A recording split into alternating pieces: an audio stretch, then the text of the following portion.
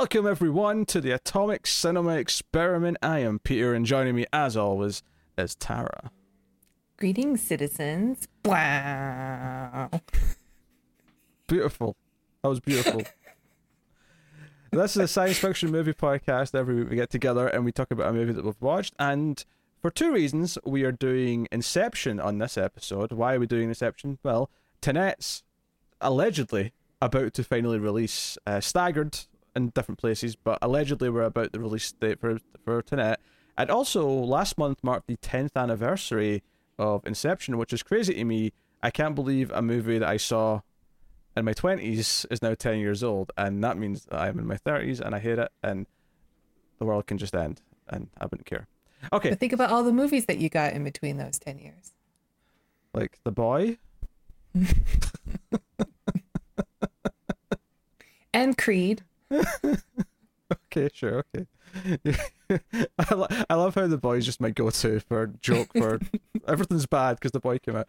Alright, so the first thing we're going to do is, obviously we'll start spoiler free. We'll give you warning if we get spoilers, although I imagine many of you have seen Inception. Obviously this is one of the biggest movies, one of the biggest episodes that we're likely to do. It was obviously going to be something that we're going to get to at some point.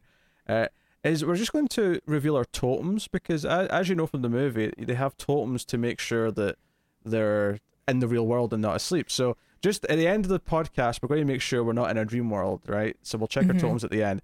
But so just to reveal, Tara, why don't you show off your totem first? Okay, I can show, but no one's allowed to touch. It is a Gorn bread muffin. So you can see it's a model of a Gorn from Star Trek, but it's also a muffin. And I think it's pretty unique to me because I love baked goods and I love Star Trek and I love puns. So this is me. Is it vegan? And if though? I spin it around, I could kind of spin it like a top on its head. Yes, but is it vegan? That's the real question. I'm pretty sure Gorns are sentient, so no. But they're not from never Earth, eat it. So I never eat it. It's already dead in the cup, but all right. My totem is a wonderful bust of Bela Lugosi's Dracula. There's a lot of cracks and a lot of that's in the design, but it's unique because it's been sitting collecting dust for like 20 years at this point, because that came with a DVD box set once upon a time. And I have since got rid of the DVDs and switched to the Blu-rays because I'm not a savage. And this is got little filled cracks, some extra bits of cracks and stuff that only I know where they are. So this is my totem. So we'll check on our totems at the end and make sure that we've not lulled ourselves into limbo, where we will grow old and miserable. Again? Not again. Don't reveal too much. No. We have to have some secrets, Tara. We created the whole world filled with enterprises and I don't know. I didn't know I was so creative. I don't know if copying your favorite TV show is that creative. Let's not jump the gun. All right. So Inception, Christopher Nolan. Is this the first Christopher Nolan film we've done? Yeah. I think it is. Yes. I mean, I gush about Dunkirk all the time. I think it definitely is, because what I imagine this conversation is going to be, given Tara's not so hidden opinion on Christopher Nolan, we've not had that conversation on this on this show, so we've definitely not talked about a Nolan film before. So, Inception. You're not so hidden. I'm just saying, you're very vocal about Dunkirk being the best one and everything else being overrated. I have never said that. I mean, the first part I've definitely said. I've never said that everything else is overrated. Okay. Well, we'll get into it. So Inception came out in 2010, obviously, and is about a technology in which people can go into someone else's dream and then go another layer into a dream within a dream. And the film essentially operates as a heist movie where they are trying to plant an idea, aka the inception of an idea, into someone's head. So it very much functions structurally as a heist movie, and that's how it kind of plays out. Obviously, you got a big cast in here. I mean, the list is kind of insane, actually. So Leonardo DiCaprio, Joseph Gordon-Levitt, Ellen Page, Tom Hardy, Ken Watanabe, Kelly Murphy's in there. It's a whole... all the usual suspects. Yeah, Michael Caine even. It's Pete Philip. Postlewaite. Yes. He's Kelly Murphy's dad, the dying dad. That's always exciting. Hmm. Don't see the resemblance, but that's okay. He's not hunting any T-Rexes in this though. So. No, he's the best. Well, he may be the best thing about Lost World, Jurassic Park. I guess this probably was one of his last films, huh? Did he pass away? Yeah. Yeah. Oh, yeah. He did. After Inception, he did The Town and Killing Bono in 2011, and then that was it. Oh, it's a shame. So, yeah, obviously we'll start spoiler free, as we always do. We'll give you a warning before we go into spoilers, and we'll dive into it. Obviously, not all of Nolan's films will end up on this show because they're not all science fiction, but Interstellar is obviously one that will appear, and I would argue The Prestige is actually science fiction more than anything else. So, Ooh, a couple of magicians fighting it out. yeah, it's all technology that they're using. So It is pretty science fiction that magicians can be cool in a film. Whoa, hot takes coming from Tara. I don't think that's a hot take about magicians. Okay, harsh truths. Harsh truths. All right. Uh-huh. So, yes, that's the premise. I mean, the other big thing, of course, is that Leonardo DiCaprio's character Cobb. He takes this job, which is very risky and very difficult, because he is currently wanted for murder in the US, and the big businessman, played by Ken Watanabe Sato, he promises that with one phone call he can make his charges go away and he'll be allowed to return to the country, and that is why he takes the job. So that's kind of your heart of the movie, plus the backstory with his dead wife. So, we'll get into all that. But the first thing first, and actually, when was the last time you watched this, Tara? Before I ask the question, has it been a while? I watched this in theaters in 2010, and I don't think I've watched it until yesterday.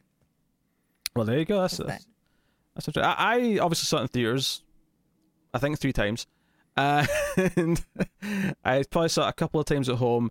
But it has been a while. I realised that as I started watching this earlier today, is that I think it's probably been at least 5 years since I watched this. So it's been a bit of time. It's definitely been the longest I've ever went without watching it. Yeah, I'll say that even though I don't think I've seen it since the theater, like nothing seemed new to me. Like I think I remember it pretty well. Kind of like my experience rewatching Truman Show. Like just all the scenes felt very familiar, and that I had seen them. Like I don't know. Like I didn't forget anything in the film. Basically, maybe some details, but for the most part, the scenes like, yep, this is what happens next. Like I just remembered it really well. And I think that counts for something, because there's a lot of movies that you can't say that for. Like you'll go back and watch them again. No, there are movies that like, I have a hard time recollecting what happened from a week ago. Like when we watched them, like during our reviews. It's like, we watched this a day ago, and yet somehow there's whole scenes missing from our minds. Yeah, that does happen. You're right, it does. So how did you feel watching Inception then in 2020? Should I reveal my feelings about Christopher Nolan films first? Hold on, let me hide. Okay, now there we go. Okay, I don't think he's like God's gift to movie directors like the internet thinks he is. But How dare you? I think he's got like some tropes, some formulas that he relies on a lot. Like, but I do really appreciate original science fiction movies. There's not a whole lot of people who are doing that, and Christopher Nolan is sticking to it. And even less who get to do it with this sort of budget as well. That's true. But yes, I think Inception is a good movie. Very particular there with your choice of words. Yes, I think it's a good movie. Okay, all right, okay. That's fair. I mean, I love the movie. I mean, if the fact that I saw it 3 times in the theater wasn't a hint that I was a little into it, it was something that ranks high for me. That I don't know what would. And it's just funny because I had been a while since I'd seen it, and sitting down to watch it again. It's one of these weird things where I know how much I love it, but I've not watched it in a while. So it's almost like I forget the actual feeling of it though. So when it started and I'm watching the movie and the opening shots of him washing up on the beach and Hans Zimmer's immaculate score, right? Wonderful soundtrack, this film. It's pretty good. I mean, it's no Crimson Tide, excuse me. Oh, I almost got my submarine movies mixed up. We'll have to just, I mean, I like the score in that movie, but we'll have to just agree to disagree here, because I think Inception might be his finest work. There's competition. There's got a few things that sort of rank up there for me, but The Thin Red Line. Thin Red Line, yes. That score makes that whole movie. I'll say it right now. But right away, I was just sort of drawn into the world again, and it was kind of thing, because the movie's 2.5 hours, right? And sometimes you sit down for a movie that's over like 100 minutes, and you're like, oh, I need to schedule out half a day for that bad boy, and really be in the mood for it. And it's one of those things where I sat down, and 5 minutes into it, I'm like, oh no, I should not have been concerned, because it's like sliding through butter watching a movie that you like this much. It really is. It's like sliding through warm butter. Gross. Which is to say smooth and no resistance. So Gross. I'm sorry, is there a better substance that you'd prefer for the analogy? No. Okay. I definitely want to move on. All right. Okay. I don't know, maybe oil or something. I don't know. Anyway. Nope. So yes. Obviously, we'll talk about all the non-plot stuff to begin with. Performances, direction, all that good stuff that we usually kick off with. Yeah. How do you feel about direction? Because I think with Nolan specifically, one of the bigger critiques of his work prior to this in particular was his action scenes, where he made a couple of great Batman movies, but maybe the weakest element of those movies was the actual fighting per se. Now admittedly this is more gunplay than it is hand-to-hand combat, but how do you feel about the it? action scenes are work really well for me. I mean, they have that, there's the really notable one in the middle where gravity doesn't seem to be an issue anymore. That's very cool. And I think the tension works really well, and it's accompanied by Hans Zimmer for that. And the action's good. I don't really know about that complaint. I mean, what movies other than I didn't have a problem with the action in the Batman movies either. So I don't know. If you go back and watch Batman Begins, this is particularly, there's definitely some scenes where it's like it was a lot of quick cuts, and it's kind of jumbled, and it's not like that flowy. Oh, okay. I mean, there's a little bit of that here, but for the most part, the action scenes that you remember are the big, hallway scene, maybe the stuff at the fortress. Yeah, I think, and those are pretty much like we're just staying on the character while the environment moves around him. So as far as the direction goes for me, and this goes hand in hand with the editing here, is that this movie essentially gets very complex in terms of that we're dealing with layers and layers of like situations with characters in each layer and all that. Mm-hmm. And I mean, maybe it's hard to kind of like say what was going on after the fact. We're just trying to remember it. But as you're watching it, I don't think there's a single second where there's a confusing element where you don't understand why one's affecting the other or anything like that. Everything flows beautifully. Oh, you mean like why the environments are changing? Well, everything. Like, I don't think there's anything confusing about like the entire heist scene. I have a hard disagree about whether or not things are confusing. Well, we'll get into that. Spoilers. Yes. Then. But I genuinely think everything flows really well, and like there's no point where I'm taking out the movie because I'm sitting going, oh, how does this work, or well, how does that work? Everything, like, and it's one of those things where there is a lot of details, there's a lot of rules, and repeat viewings definitely enhance this because most of the details and answers you want are in there. So yeah, the characters are literally explaining it to you the entirety of the movie. Like even the last scenes, we still get exposition. Like there's no escaping the rules. They're always being brought up.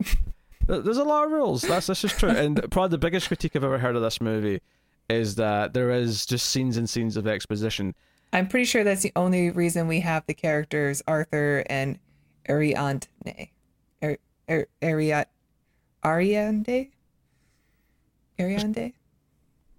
Page.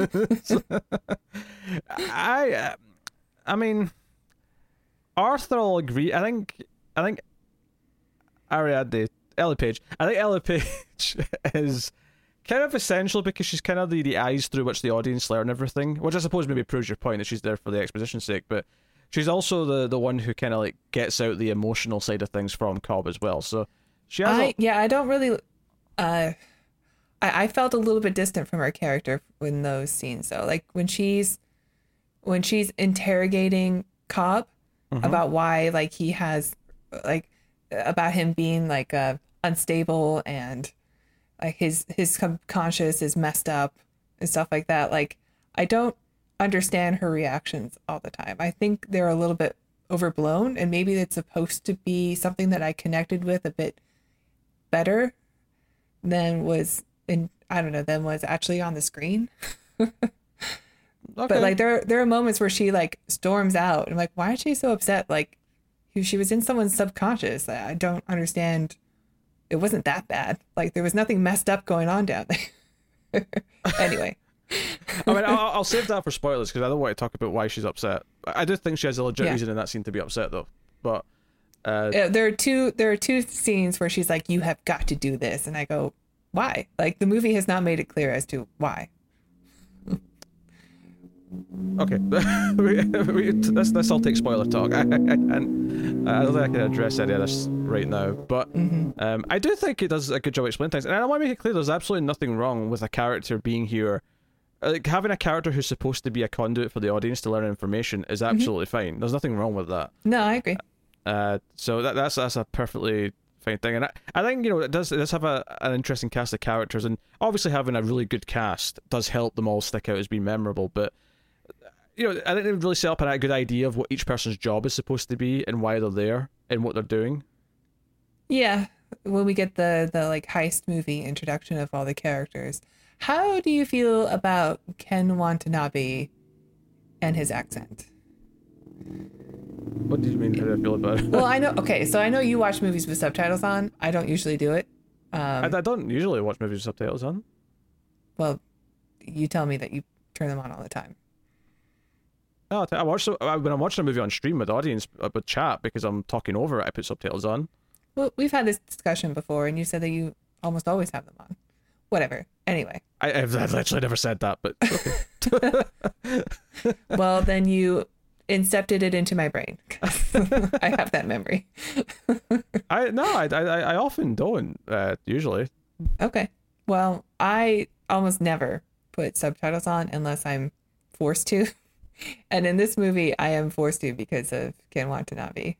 I mean, to just, I guess, make the point here that I guess you're making is that I didn't have subtitles on watching this and didn't have an issue with Watanabe's voice. Yeah. Okay. I mean, I love Ken Watanabe. Let them fight. But yes. I really had a hard time understanding him in the beginning when he's explaining like important things for the film. My people, like, what are you saying? Stop mumbling and whisper bumble. I hate it. Maybe it's because I've seen it a bunch of times, but I never had a problem with his dialogue. Yeah, I definitely had to turn on subtitles for it. But I certainly don't remember having a problem with it in the theater the first time I saw it either. I mean, that was a long time ago, so I don't remember if I had a problem or not. Yeah. I don't know. I mean, it's worth mentioning when I was watching the Blu-ray, which has the lossless audio, so I don't know if that maybe makes a difference here. I watched it on Amazon Prime. Okay. If that makes a difference. I mean, I don't know. Like, maybe I was just watching it very loudly, which is, I mean, I've been known to crank the volume a little bit until the wall starts shaking because the subwoofer's going absolutely nuts. So. And this movie does, by the like everything was. I watched it on my computer and I had the volume in my hand at all times, dialing up and down because I don't want to disturb my roommate. And this movie has a lot of loud music and a lot of whisper mumbling from Ken Watanabe. So I had to go up and down a lot. No, I have to admit, I never had a problem with Watanabe's accent. And to be fair, it is his accent. It's not like he's putting on some. No, I know. Yeah. But I mean, I feel like there's a lot of quick dialogue, and I do think the first time I saw it, there was definitely some details that I didn't get, and I think that's not necessarily that bad, in the sense that I think all the main things you need to know for the movie to work, you always get on that first viewing with this.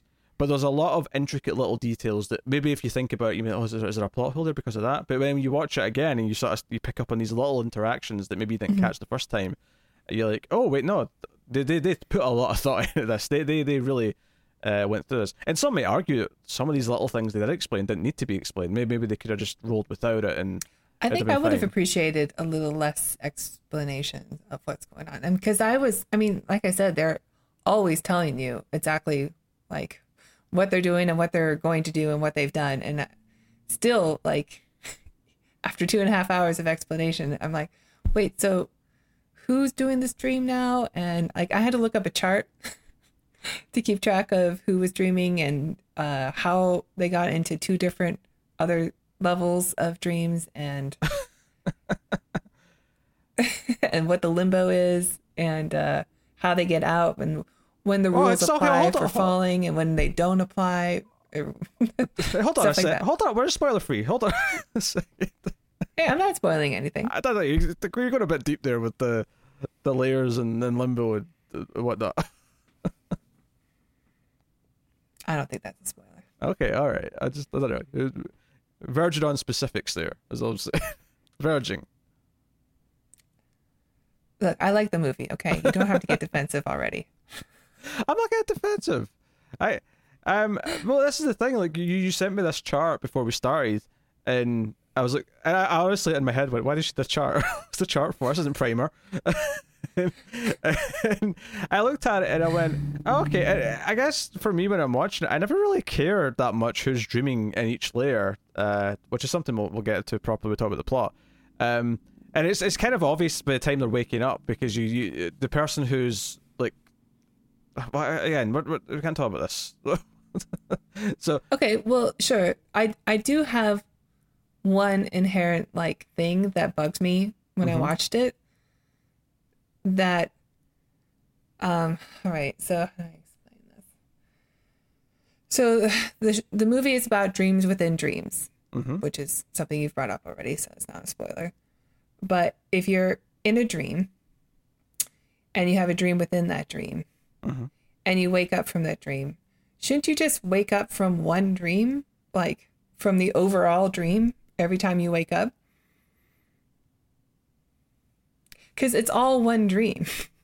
You know, like if I go to sleep and I fall asleep in my dream. Okay, so what you're... But something wakes me up. I just wake up. What you're I don't wake up into another level of dreaming. Yeah, what you're complaining about here is that if they're on level 2, say they're a dream within a dream, if they wake themselves up from that second layer, they wake up in the first dream rather than real life. Yeah. Well, my critique of this, or not my critique, but my rebuttal, yes, of this is that they're never woken up in the real world, though. They're woken up in that layer, that first layer where they're dreaming. Yeah. But it still doesn't really, like, that still requires, like, suspension of disbelief. The whole premise requires suspension of disbelief. Well, yeah, but, like, okay, so I know there are rules here, but, like, if someone dies in a dream that's in a dream, why wouldn't they just wake up from the overall dream? This is a weird complaint to me because the movie it sets up its rule and it sticks to it. What essentially you're arguing is like, why did they make this choice? Because you just don't agree with it. I don't think this is a real. Yeah, I mean okay. So maybe the movie works within its rules that they've established, which is okay. I'll get in. I can get into that, but it does still like stick in the back of my mind. Like, well, if you just wake up from a dream, you would just wake up into reality. You wouldn't wake up into another level of a dream. And how do they bring machines into the dream anyway? That's also dumb. Whatever. They don't bring them into the dream. They manifest them in the dream. That's the whole point of some of their abilities, is that they've learned to like create things in the dream. And people just get sedated in the dream? Yeah. Okay. See, the problem with this is you're basically just complaining about the whole premise at this point. That's what you're saying. Yeah. Okay, that's fine. If you think the premise is dumb, then you think the premise is dumb. But I think parts of it are. But you know, it's still a fun action summer ride. That is maybe a skosh too long. But. I mean, the science fiction of it to me is you.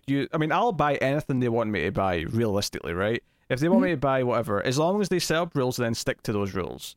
I am more than happy with that. And the way the movie functions is that each layer of dreams, because they're more conscious than you actually are when you're in a dream, because they're essentially awake in a dream, is that each layer exists as a world. So if you're woken up on layer 1 whilst you're in a dream in layer 2, you just wake back up into layer 1.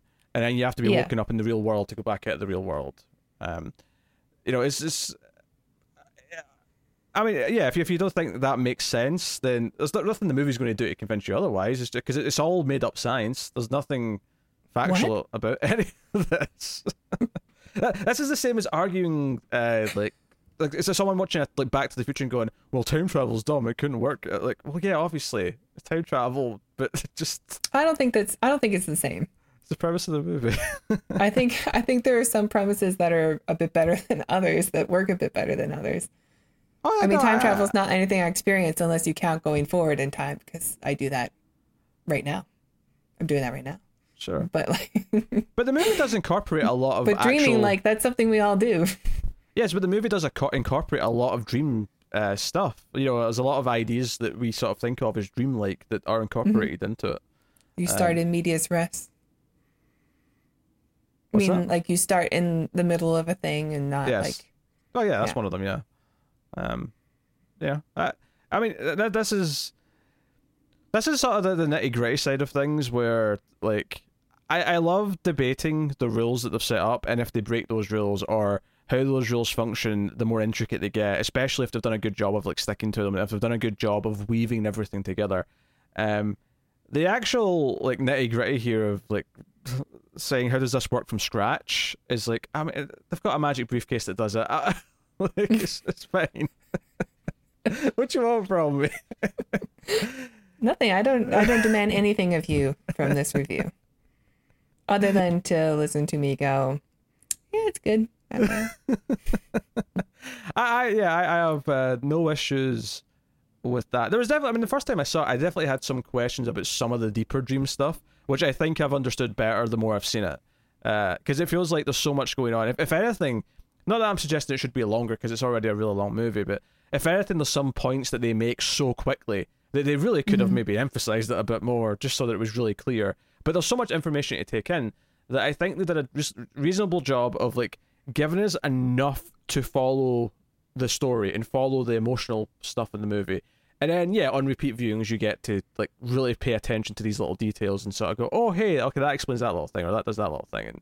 And all of it kind of clicks together the more you watch it. And that's great when that happens. This is, you know, 'cause a lot of movies do the opposite, where the more you watch it, the more you start to see the cracks and start to, you know, peel it all away. And the emotional stuff for me as well is something that, especially on this viewing, I was watching, and you know, all the stuff about his backstory and why he was having this trauma that was infecting the dreams that we'll get into. All of that was playing for me. Probably the best it's ever done on this viewing. I don't know if that's just because I enjoyed that too. I enjoyed all the backstory with the wife and all that, but I don't love Ellen Page's like revelations of it. You know, like she's the one who, like, I understand she's the one who's got the fresh eyes and she's our eyes as the audience, but I don't know. I just don't I don't understand her reactions to everything that's going on. Like, it doesn't really click with me. And you think she's more of a plot device than a character, is what you said? Definitely. Yeah. I mean, I don't know if it's necessary. I know her job is necessary, and they probably want to just give her more things to do. But I don't think, like, why can't we just go into his dream and see what's going on? Know if I disagree with you per se. I think it's a fair critique to say that she is very much a plot device. I don't know if I agree that it's unneeded though.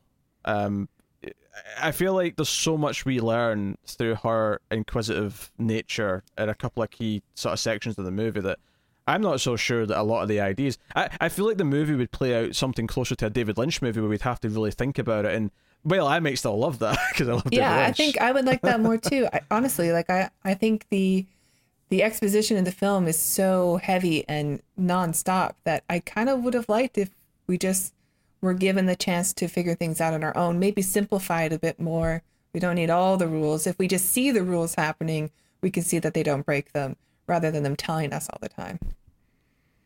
Yeah, maybe this is the thing. Even Christopher Nolan at this level, where he's given this sort of budget, where he's treated with the carte blanche, maybe even he has to adhere to the idea this still has to be an action movie for the summer audience to sell tickets, and he has to, and that maybe that's why it has a lot of Matrix vibes. You can tell there's a lot of inspiration from that, and that's fine. I mean, I love the Matrix also, and well, the first one. Yeah, obviously. We'll get to those. And I enjoyed the action scenes in this movie too. So. Oh, the action is great in this, and the emotion works for me. I think the heist, the fun nature of it. There is actually probably, at least up until this point, there's a bit more comedy in this film, I think, than he had up until now. At least Well, that's not true. There was a lot of one-liners in Batman Begins and a few in The Dark Knight as well. I feel like the comedy in this works a lot better. There's a lot of little beats with Joseph Gordon-Levitt and Tom Hardy, for example, that I thought actually played really well. Like, I still chuckled at them. Jogo Lev has a one-liner in this movie that I so wish he delivered in an Arnold Schwarzenegger accent. It would have been so much cooler. So there's some nice humor in there. This is one of these movies where I genuinely left the theater feeling just kind of like I'd fallen in love with cinema again. And I know that's like a really sort of big, bold, pretentious thing to say, but like, it's okay. You and all the other boys on the internet who love Christopher Nolan. But I see so much crap. There's so many movies that come out, and so much of it is bad. And I do that a lot to myself, because I do a horror movie podcast with Tim, and we watch a lot of shit. Most horror movies are terrible. Yes, but there's a lot of movies that I see and they're all right. Like, they're fine and they're good, but I don't love them. I'm not completely in love with them, and it's really special to me. Every few years there'll be that one that just sings to me in a level where I'm like, that's a new favorite. And it shouldn't be that often, because if it's that often, then your standards are too low and nothing means anything.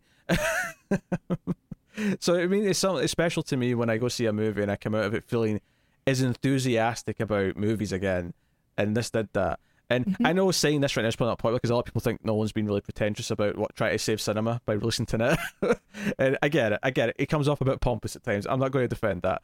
Most of my favourite directors have problems. James Cameron is a dickhead on set, from everything I've ever heard. But, Aliens is still Aliens, so, and Terminator's still Terminator. I agree. But hey, no, I love it, and hopefully as we go through it, I won't get too upset when Tara makes critiques. I've said my piece. No, you should feel more than comfortable. And if I've already gotten to shut up, women, then I apologize. I know most people are going to be on your side, and I do think that he's a very talented director. I think a lot of his movies have that color palette that is instantly recognizable as Nolan. It's very like brown and gray and blue. It's one of those. I do think his films don't look desaturated though. They still look like proper colorful film, just not with colors in them, if that makes sense. No, yeah, I guess that makes sense. It doesn't look Zack Snyder's, what I'm trying to say. No. They're still very clear. They just have a very clean, depressing look to them. But it's good. It's a good look. It's not. There's a color palette, but it's not like it's been color coded to look a certain way. It still looks very natural. Sure. Because I hate when they do that, sort of blue desaturated tint to movies. Because Zack Snyder's the opposite, where he somehow has technically a lot of things in the frame that are supposed to be colorful, and yet somehow has sucked all of the color out of it, and it just looks blah. Yeah. Well, I don't want to get into a Zack Snyder rant on a Christopher Nolan movie review. This is asking for too much from the internet right now. I know. The internet's going to go nuts. I'll just say the biggest mistake Christopher Nolan has ever made is having a hand in hiring Zack Snyder for Man of Steel. All right, we'll move on from Zack Snyder. He also has Anne Hathaway a lot, which is always a mistake. I mean, I don't necessarily share your Hatha hate, so... It's real. It's a real thing. Gareth, calm down. All right, I think we're probably ready to start working through the movie then, and talk about all the beats and characters and all that stuff. So, of course, though, we will take this time beforehand to thank our Patreon producers for the month. So, thank you to Alison M. Fordyce, Tyler Hess, Cindy Palacios, David Sharp, Board Now, Zammer Jammer, Al Tribesman, Christopher Moy, and Brett Williams. That is our Patreon producers for the month of August. That means they are $20 or above on patreon.com/MailFuzzTV. But of course, you can support us for much less than that. Can't Natara? Why, yes. If you enjoy the content and want to support the show, please check out our Patreon page. It's patreon.com/MailFuzzTV. And if you donate as low as $1 per month, you will get access to our Ace reviews 1 week early. And you will get access to other shows that we do and not do early. So please check that out. And if you donate as little as $5 per month, you will get to vote on what we watch once per month. Oh, I screwed it up, huh? No, you put the early thing in the wrong tier and I said did. it was a week instead of a day. And still, you ask me to do this every time. Did you mention the extra episode as well? I wasn't. I don't know. If you No, did. I didn't. Oh, I knew there was something I was missing. I feel that's the biggest you will selling get- point. Yeah. So $1 per month will get you the bonus episode of whatever we review, which is usually a B movie, maybe something Mystery Science Theater adjacent. So please check that out. Thank you. Yes. And actually read the page of what is on the tier levels for donating, because I can't seem to memorize them. Because Tara might have just missold the entire thing. I'll get a lot of angry comments. I thought I was getting this for my $1. Like, nope. Sorry, Nope. Tara, messed up. Yes. Okay, thank you. Thank you for that wonderful Patreon plug. Yep, I'm the best. Hey, you say that. Still, you invite me back every week. Hey, it's part of the charm of the show at this point to hear how you'll somehow screw up the same thing every week in a different way. It's quite spectacular. It really is quite an achievement. You know, I always hoped I'd be good at something. One Here it day. is. I'm good at messing up. The Patreon plug. Aw, everyone say in the comments how good Tara is at this, okay? But I literally screwed it up. So Look, bad. Like, I'm not going to lie and say they're not all petty comments, but you know what? Take what you can get, alright? Petty don't want comments. Alright, so full spoilers then for Inception. From this point on, you have been warned. Alright, so I've got a note here of every shot in the movie we're going to work through. I'm kidding. Oh I'm my kidding. God. I'm kidding. It's going to take so long. Alright. No, I think there's kind of clumps of it you can kind of bundle together and just sort of talk about on their sort of the sections. There's a lot of tease at the start though of kind of something that comes later. There's the Cobb washing up on the beach and be taken to old man Sato, and them yes, and they're sort of talking to each other, like sort of just saying things that they're clearly recognizing each other about. Waking up and finding each other and remembering something, and it cuts back to when they met in the opening dream, because like any movie with a high concept like this, you kind of have to have that big section at the start that gives you the example. And here we have them in a dream with Sato, where it appears that they're trying to steal something from Sato. They've been hired by some oil company to steal something secret from him, and we get a lot of the rules. We introduce the idea of Mal, Cobb's dead wife, infecting the dream. We don't know if she's dead yet at this point, obviously, but It's okay. We're in spoilers. yes. But I'm just, you know what? I feel like we can't necessarily actually explain all the rules because we'd be sitting here forever actually explaining how everything I wrote works. some down. But yes, I think maybe the best thing to do here is to take the first hour, which is the assembling the team, getting the job, and all that. Talk about that on a sort of general basis and introduction of the characters and how they explain some of the things, and then get into the heist. I think for the most part that's how it works. Obviously the openings to do the twist of a dream within a dream and kind of that stuff. Introduces the tone. What a kick is. What a kick is, yeah. Which it doesn't sound like they necessarily always need. Obviously in the heist later on they do Okay, need. so I wrote it down because it's a rule. Yes. So when you're sedated, a kick is required to wake you up. When you're not sedated, death is required to wake you up. I assume a kick would still work though, if you're not sedated. I guess so, yeah. But if you're sedated, then you need a kick. Which they need to be to go deeper than at least one layer I guess so. or two layer. Because the dream at the start. I just assume they do sedation for safety reasons. Well, no, because later on when they're talking to Yusuf, who's like the chemist who they get for the team, basically when they say they want to go 3 layers deep, it's like, oh, you're going to have to be heavily sedated for that. Like, to go that deep, you have to be. It's just the way it works.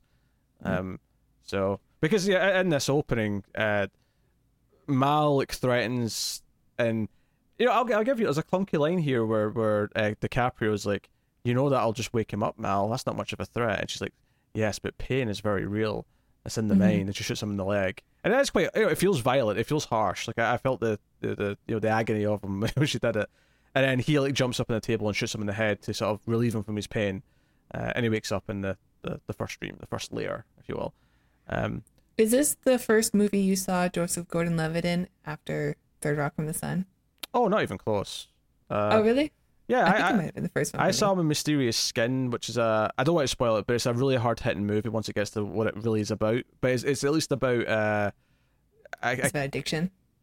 no, I mean there may be some addiction in it, but that's not what it's about. Let's just say it's a movie with a very serious topic. That it starts off about this kid who's not Joseph Gordon-Levitt. Joseph Gordon-Levitt's a different character, but it's about this teenager who thinks he was abducted by an alien when he was a kid. Well, Jogo Liv is there. Makes sense. Right, but it's actually, I remember it being a good movie, but it's a very serious, heavy topic once it gets going. Okay. And then I also saw him in, I think 500 Days of Summer might have been before this. I think so. I never saw that movie. And he was in 10 Things I Hate About You, which may have been, Oh, he was. Yeah. That was a good movie. so yeah, I saw him in a bunch of stuff. Okay. I was thinking this was the first thing I saw him in from Third Rock. I think it might have been the first like In a while. serious movie role where sure. he's like Yeah. a leading character in it. I was happy seeing him though. It 'cause was a surprise. it felt like it had been a while since I'd seen him like regularly. It felt like he had like a bit of a reconnaissance around this time. Well, when you only know him as like a kid or a teenager in a comedy series, like a really slapstick comedy series, and then go to this role, which is like he's a grown man and he's like got that Nolan look of the slick back hair, and he's like got a very stoic, I don't know, like he's very like statuesque in the movie always, you know, he's very tall, and it was just weird. It's weird to see him so grown up. Yeah, he's 40 next year. Good for him.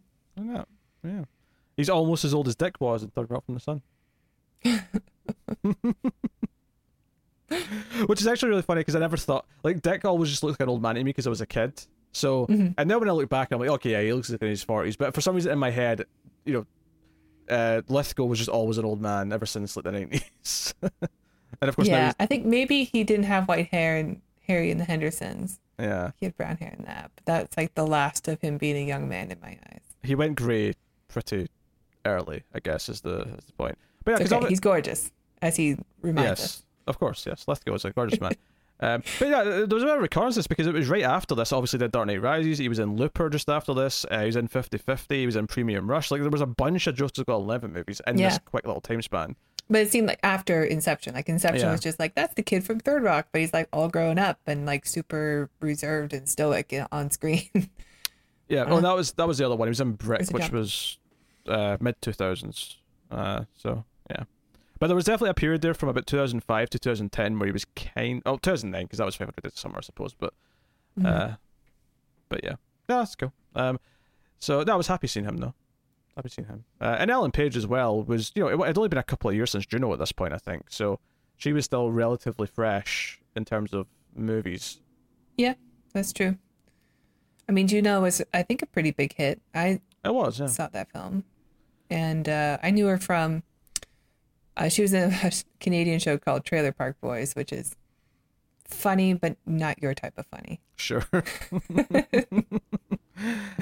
But this may have been the movie that introduced me to Tom Hardy. Like, it's funny because now I think, you know, Tom Hardy's he was a the staple. villain in Star Trek Nemesis. I didn't remember from that. Yeah. I was actually in the shower one day thinking about the voice of Bane and going, wait a second. It just clicked for me. And I had to look at it, like I had to get out of the shower early, probably still soap in my hair. And I just had to check. And I went, that is him. Oh, Picard! You think Starfleet is your ally? Oh, I can't wait till we do those movies. So, yeah. Yeah, obviously Cillian Murphy was another regular from Nolan's past movies. Michael Caine, obviously, as well. I mean, he's got like a small role. He's only like 2 scenes, but still. I don't really know who Dilip Rao is. For Yusuf? Yeah, I don't really know who he is either. He's the one that kind of sticks out of the main cast who I don't really know from anything before or since. It's got a familiar face, but yeah. I So think I checked earlier and I didn't recognize really anything. but I yes, guess he's in Avatar and Drag Me to Hell. I've seen those. sure. So this opening sort of, you know, hour of the movie, say, right, where they get the job. There's a lot of details you can kind of like you forget when you've not seen it in a while. But when you watch it again, you realize, no, there was a reason why they had to take this job. There was a reason why there was people after him and all that. Because you know, I always remember the chase that happens in, is it Mombasa? I think they said they're in. And I always remember that chase, but I never remember why was he being chased and who was chasing him. It's one of those things where those details kind of, you know, leave after a while because they're not the important parts of the movie. But it was always the people who hired him for the first job and all the rest of it. And we should talk about what the case, what the job is. It's to convince Cillian Murphy, who is the son of a energy company, you know, owner, billionaire, mogul. Yeah, and they want to convince him to basically sell off and break up the empire and sort of you know, dissolve it, basically.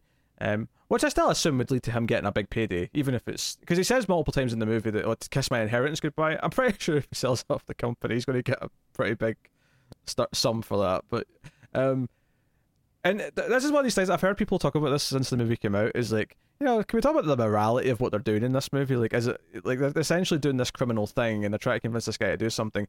And it's one of those things where I never really cared too much about it. But they are criminals. They are criminals, and there is a moment... But there is a scene that tries to kind of give it a bit of a moral, like, leeway.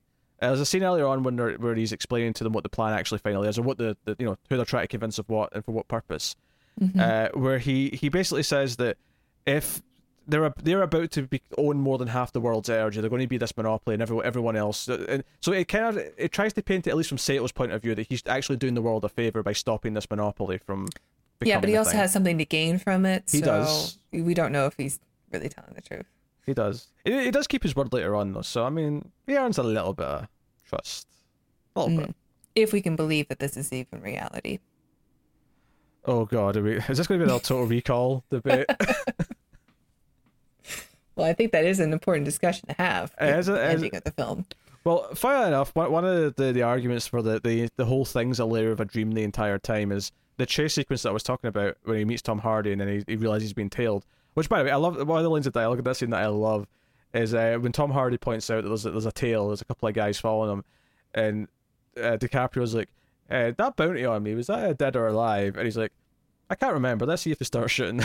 I just thought I really like that delivery. Tom Hardy is really cool in this movie. He is. He is the coolest. He's got the big guns. But when he's running away from them, he keeps going down like these alleyways, and he ends up in one that's really skinny, and he's struggling to fit through it. And but he's not sideways. Like, why wouldn't he just turn a little bit more? Sure. But one of the arguments for this all being a dream the whole time is that this is a very dreamlike concept. The idea that he can't get out, and it keeps getting narrow and narrow. Yeah, that claustrophobia. Yeah. Yeah, that's the thing that happens. Which I think it is intentionally a dreamlike thing, but I don't know if it's proof that we're in a dream right now. It's just... Well, I mean, in the dreams, if people suspect that your projections or whatever suspect that you're invading, then they do come out and attack you. And chase you. Yeah, but it could just be the projections turning on him. Plus, we have that scene with Michael Caine where he goes, "You should really come back to reality," like all emotional. You know what he means by that. Well, it could mean two things. Okay, but to counter your first point there, is that whose dream is he in then? If the entire thing's a dream, then surely it's just him in his own dream, and therefore why is there anything fighting back? Or he's in Mal's dream. Okay, that's a can of worms. Like, why are you suggesting that? Because they go into the dream world together. Right? We don't really know how many layers deep they are. Until we get to the end, just for the sake of argument, let's assume that this is a face value, and you see my cat jump down from the heavens above. Let's assume that this is the real world, and everything is at least as explained to us is face value correct. We can debate any other possibilities later, because otherwise this is going to get really weird. Try to double explain everything as we go. Is it a dream or is it reality the whole time? You think it's reality?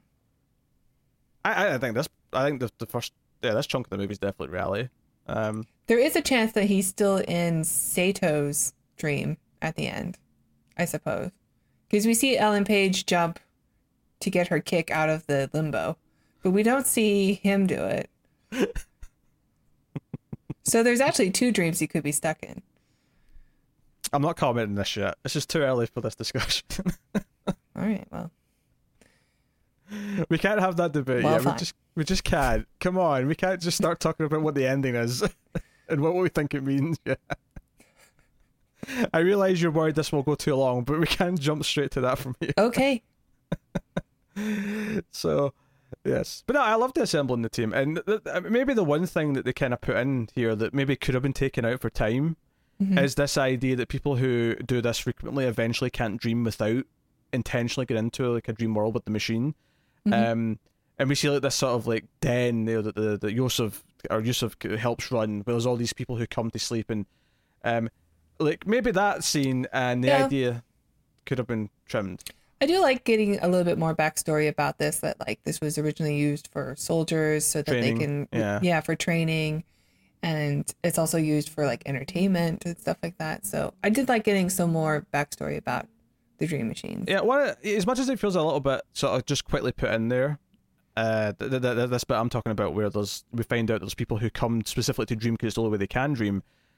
I do actually like that it fleshes out the larger world and the context. I like the mythology side of it, and the fact that he uses it himself, you know, Cobb that is, to dream because it's the only way he can dream, does add in that. And also one of the other things we learn here, of course, is the time difference. Is that when you go into a dream, the way time moves slower. So in a regular dream, like it was like 4 hours is about a week in the dream, I think they said, or something like that. Yeah. And then you go another one, layered down, and then it becomes months, and then you go another layer down, and it's like 10 years to an hour, or whatever it is. Or maybe it's a year to an hour. Yeah, because I think they say the 10-hour plane ride would be like 10 years if you're stuck in world number 3. So, like, I love that stuff. I love those mechanical rules, because it's the sort of thing that it uses later to be really kind of fun with the action and make it really intricate, where you've got one layer moving at this speed and this layer moving at that speed. You know, I love seeing the last like 20 minutes or whatever it is. Every time it cuts to that van slowly dropping, I love that. Yeah, it's a nice reminder, like about how time is working between the dreams. I love it. I love it all. Let me ask you something. Yes. How often do you dream? That I remember? Not often. That would be my next question. Not often. How often do you remember your dream after 5 seconds of being awake? Seems like a really risky plan to like do this for Cillian Murphy's character, where he's likely to forget everything that just happened after he wakes up. No, I think he does forget everything. That's the point. Yeah. Okay. Like the point of this is because if he remembers the details, he's likely to not actually. It's not going to work. The whole point of this is that he has this idea based on this experience in the dream without actually remembering, knowing why. Yeah, because otherwise he knows it's not his idea. Okay. As for everyone else, it does else, make a bit more sense because he does see all the characters from his dream while he's walking away. Like, it's odd that I dreamt about everybody in first class. Yeah, I don't think he does not remember any of that. I think that's the point. Okay. Yeah, everyone else though, I'd say they do remember things easily because they're awake in the dreams, if that makes sense. Like, or they know they're going into a dream. I assume it would be funny if they all woke up and be like, "Whoa, I think I had a crazy dream." They don't remember it. Obviously, the other big thing is he has to recruit Ellen Page to who he gets, because Michael Caine's is the either his father or father-in-law. I'm not entirely sure which. I think he says he's the grandfather of his kids, so either father or father-in-law. Yeah, but he has no French accent, and his wife does, so probably father. I mean, Michael Caine doesn't have either a French or American accent, so I mean that argument goes for both. No, but I mean, like, unless he's teaching in France, and he's got a French wife and a French daughter. I mean, it makes sense. It makes sense that because that's how he probably ended up with a French daughter. is that he teaches in France? Yes, I don't disagree with that. Is he teaching in France? Yes, he's literally at his like office or his own like lecture hall in university. That's where he goes to see him in Paris. In France? Yeah, that's what Paris is. Then he's probably his father-in-law. We cracked the code. I know there's a bit of a delay, but it was really funny that he said that. Where I said, yeah, he was in Paris. In France? Oh, yeah. I didn't hear. Yes, in Paris. Yes. I didn't hear the Paris. Paris, Texas? love that movie. That movie's a 10. So I thought I'll go back and explain that because it made you sound quite silly on my end. There is a very brief delay. Yeah. Yes. So, but he and again, this is like he has to explain because he can't just be his own architect because he can't have Mal, which is a representation of his subconscious and his guilt, and that's why I won't leave him alone. It's just what's eating at him, and this is one of the things that I think worked even better for me this time, is the idea of what Mal is in his mind and what it represents, and the idea of like the world like that's still in the limbo area that they built together, all that stuff. Because one of the rules that was a little confusing to me in the first time, but I think I get it the more I've seen it, is that I think in limbo you can just kill yourself to wake up. Mm-hmm. The problem with limbo is that you don't realize you're in limbo. You're sort of lost in it, and you think it's the real kind of thing. The deeper you go, the easier it is to forget your reality. Yeah, I think because I mean that's how they get out. You know, they kill themselves in the first place. Like that's how Mal and Cobb get out when we get the backstory. But we get a lot of the training stuff with Ellen Page, like practicing manipulating the dream, and there is a lot here. There's a lot here about the subconscious projections of all the public that are kind of projected by the person who's dreaming. So this is Cobb's dream with her inside it, creating the dream world. And because she's altering things, the general subconscious starts to like, reject her and stare at her and eventually attack her, which is an interesting idea. But yeah, arguably maybe they over-explain it a bit too much, where there's just so much of it being... Because it's just reiterated a couple of times. Maybe after this they didn't have to tell us about it as much. Mm-hmm. Again, we could have maybe just got it from context later on, but... Yep. Yeah. And... it's a cool sequence, like watching her flip the city over in half, just like in the poster and the trailer and all that. But it's okay. I think it goes a bit long. I feel like that's just your opinion of the movie. It's okay, but it goes a bit long. Yeah. I mean, I like this stuff quite a bit. It kind of gets into the sort of the mechanics of it. It's why I really like when she comes back and. Joseph Gordon-Levitt, Arthur, he teaches her about, mazes and the paradoxes, the thing with the stairs, almost things to trick the NPCs from finding them. Like, again, really, really fun idea. I think what I love about this type of movie is that even, you can sit down and nitpick it apart and try and find flaws in it, but you really get the feeling that they sat down and said, okay, what if this? No, but what if this? And they really tried to build like a big system that made it all sort of click together. And maybe you can find the crannies and the nooks that don't quite completely solve it all, but the beauty of it being dreams is that there's a bit of leeway with dreams because they're kind of... You mean cop out? Sure, if you'd like to use that phrase. Yeah, but it works. I think that's why it gets quite interesting where you start to say, okay, but ignore that side of it and start to like analyze what anything that's happening means in the context of Mal and how she's invading things. But no, I love that stuff. To get to the point, one of the things we mentioned earlier that we've kind of like glossed over here is Ellen Page getting very upset because at the end of this training sequence where she's manipulating the city, Mal shows up and stabs her and kills her, and she's not prepared for this. She's in great pain. She wakes up and she's just absolutely mortified by this. She's mortified that he would have a subconscious that would do that. Yeah. And then leaves and says, I don't want to work with somebody who has that. But like most people's subconscious, they're probably all having sex with each other in the dream. Like it would be far, far worse. I mean, fair, but I think to be fair to the character here is that she just experienced dying. Because as they've pointed out, the experience is very real to them. The pain of being stabbed was definitely real. And most college students have not been stabbed yet. Most people never get stabbed. So I feel like she's stabbed yet. I feel like she's in shock. Yeah. Neither have I, for the record. Oh, no? Something, I mean. Yeah. You think I'm stabbable? No, not never. I'm just surprised that no one's ever tried. Well, there's been attempts. You swing at the king, you best not miss. That's all I'm saying. Nice. Uh, It's okay. It's just like I understand her reaction to being stabbed. I don't understand her reaction to his brain is too messed up for me to be involved in this.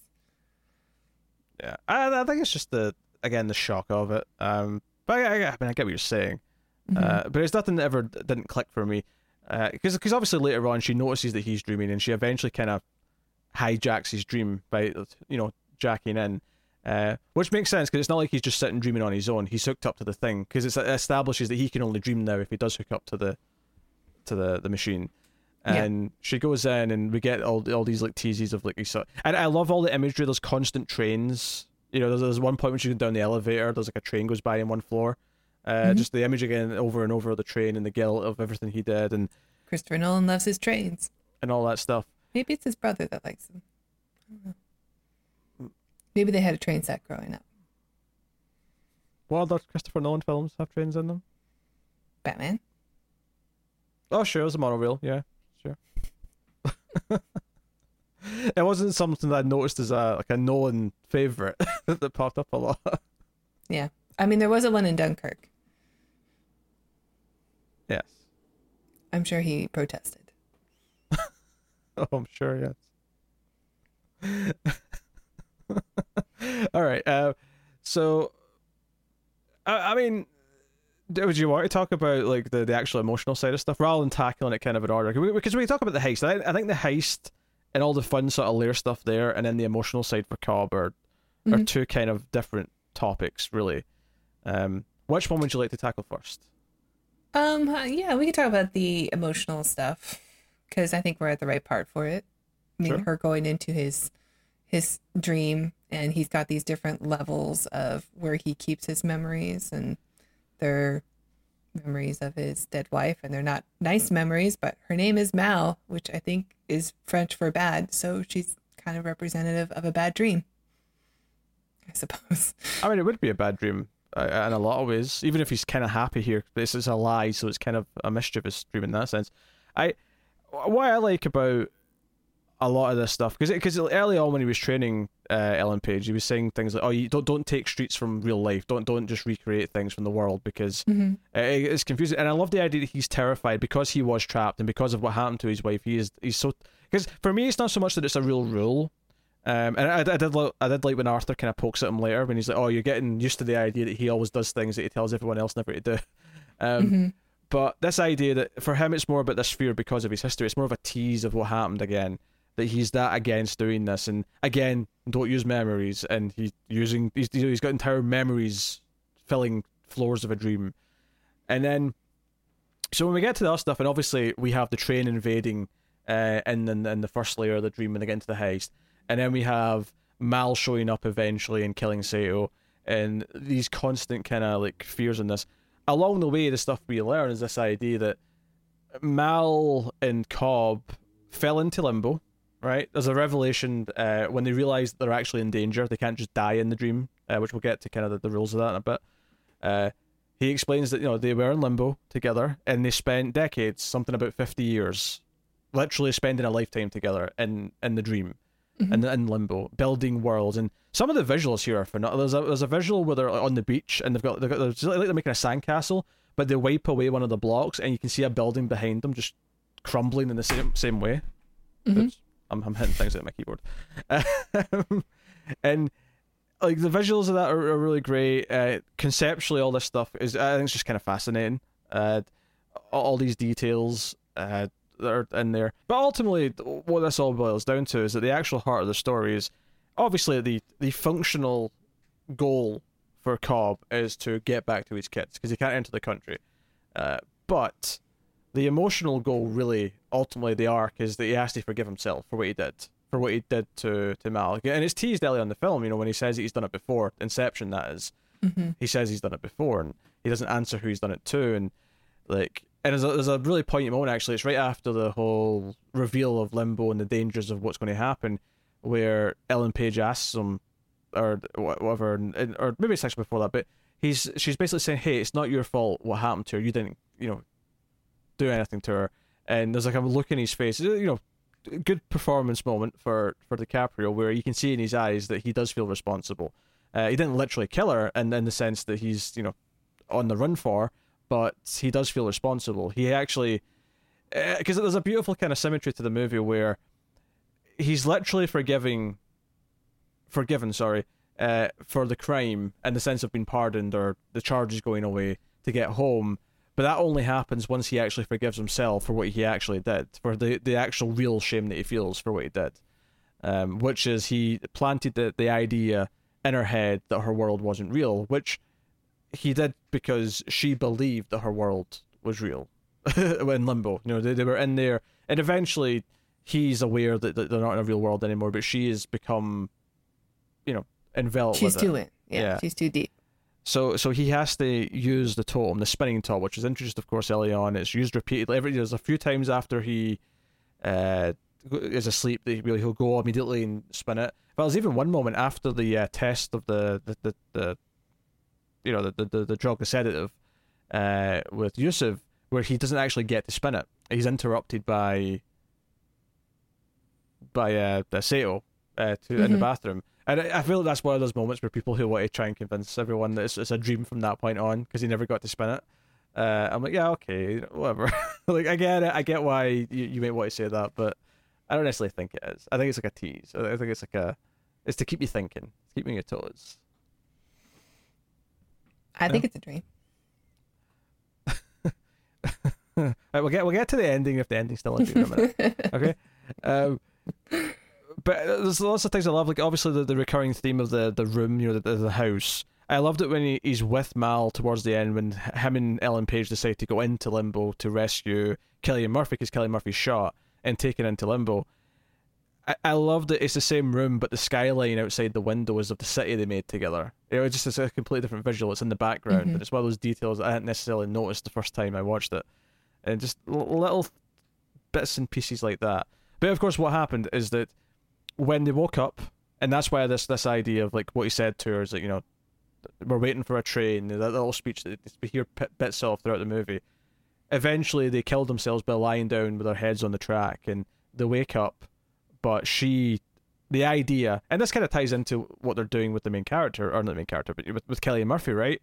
Is that the whole point of Inception is to plant an idea that then when he wakes up, that idea is still there, and that idea takes hold. So it makes sense in a lot of ways that when she woke up from Limbo, that idea was still there, that her world is a lie, and that the only way she can get out of the world is if she kills herself. So if he puts the idea in her head, did he have to go into another level of Limbo in order to do that? I don't think so. I think all he did was it took her totem and made it spin forever in the safe, because that's what you see him do. You see him spinning it and shutting the door. And I think that's like the proof to her that this world isn't real. But it doesn't go too deeply into that part of it. Yeah.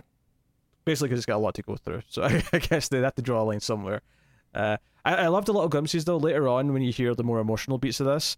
There's a couple of quick shots where you see their hands and they're aged. It's like they did literally get old in the dream world. And I can't decide for me. Maybe I'll see how you feel about this. If the movie's saying that every time we've seen these flashes of this, part of his history has been kind of like fake in the sense that we've been seeing the young version of the characters, but they were really old because they'd grown old together, and that this little glimpse of the old hands is the real image, or if the real image is the young, because why would they really have to age in the dream? And that I assume that they wouldn't, like, it would be 50 years, but they grow old together because they experience 50 years of time, but they don't actually age because so what I'm saying, how to even age. But it does happen to Sato when he goes, so I don't know. Sure, yeah, I mean, it's maybe a perception thing in terms of you expect it to happen, therefore it does happen.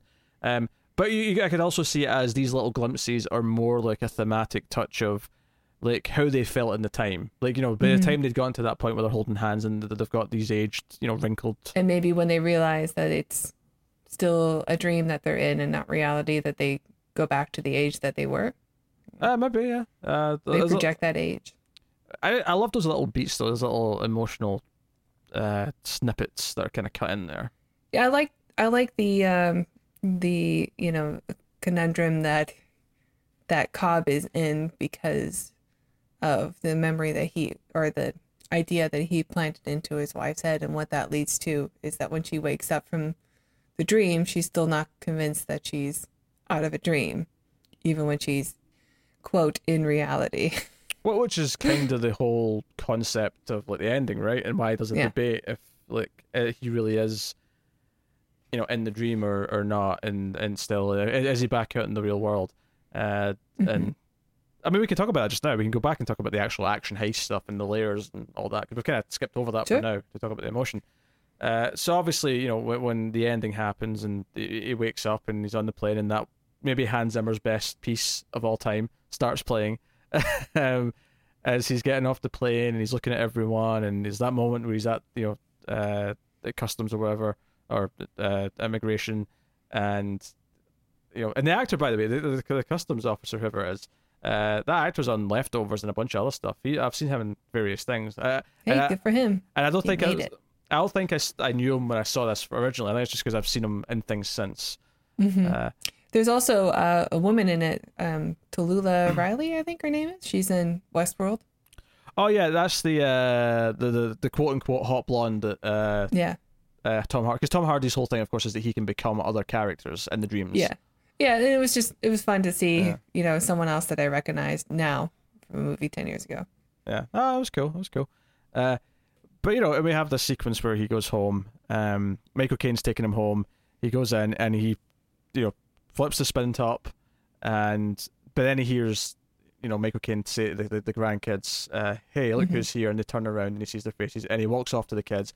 And this is one of my favorite experiences of all time, is the ending of Inception. And the reason for this is because the groan. No, it's the opposite. It wasn't a groan at all. It was it was more of a sort of like come on kind of noise, I guess. Yeah, that's what I meant. Okay, sure. It was we want an answer, we didn't get it. But it wasn't. I feel like there's a tone. Like it wasn't like a it wasn't that. It was more like it was like yeah. I got that in my theater too, and I didn't see it in America. I saw it I think I was in the Philippines when I saw it. So this is a notable. It transcends continents. Well, this is the notable thing, is that audiences in the UK do not make noises really, outside of laughter and a comedy. They just don't. Maybe the odd scream in a horror movie if something happens to catch someone off guard. But you guys have a stiff upper lip. Is that the trope? I guess. But that's got an audible noise, and it was one of those things where you kind of like knew how it was going to cut to black. There's a moment where the camera's going down to the spinning top, and you're like, it's going to cut to black before we see it fall. It's going to like make us want to see it fall, and it's going to cut to black to leave it be ambiguous, because it's the perfect like movie thing to do to keep us all thinking about it. And I think the ending's beautiful. Now I'm going to let you go first here. You think this is a dream at the end, so yes. I'm going to ask you why. Why do you think this is a dream at the end? I think that, I think there's a lot of hints dropped throughout the film that he could still be in a dream. I mean, I noticed it especially more this time watching it, since I knew what the ending was going into it. And I think that ultimately, for his character, it doesn't matter for him anymore if he's in a dream or not. I think that's why he leaves the top alone and goes to his kids, because he's able to see them again and be with them again, and he has closure with his wife. But so maybe if this is his reality, even if it's false, it's enough for him. Okay. I do not think it's a dream, and the reason why I don't think it's a dream, I mean, I kind of didn't really feel like it was a dream even in the first viewing, but it was kind of a couple of viewings before I kind of came to this conclusion, is that that's not his tome. That's Mal's tome, right? The spinning top's Mal's tome, and he uses it throughout the film to prove that he's not asleep anymore. I'm going to propose to you the idea that his real totem is his children, and his children, he constantly sees the flashback of looking out at them in the yard, the front yard, or the back garden, and he also sees them occasionally like popping into the dreams, right? It was in the restaurant with Sato at one point. He sees or not even Sato, it was with Cillian Murphy's character, and you see the kids over in the corner. Every single time you see the kids in this movie until the ending, you never see their faces. He never sees their faces. In fact, there's even a moment where Mal tries to get him to turn around when he's there in a dream, and he turns away to not look at them. The ending, to me, the way I read it, is, and much like Michael Caine saying earlier on, you have to come back to reality. And again, talking about how he's finally forgiven himself by saying goodbye to the Mal in his dream. Because I love the speech he gives her about how, because she keeps saying, "Oh, you can stay here with me. We can still be together. You can stay here with me." And keep in mind, this is not really her. This is his projection of her. No, but yeah, it's his projection / memory that he's been keeping in a cage that he drove into willingly to dream about every night.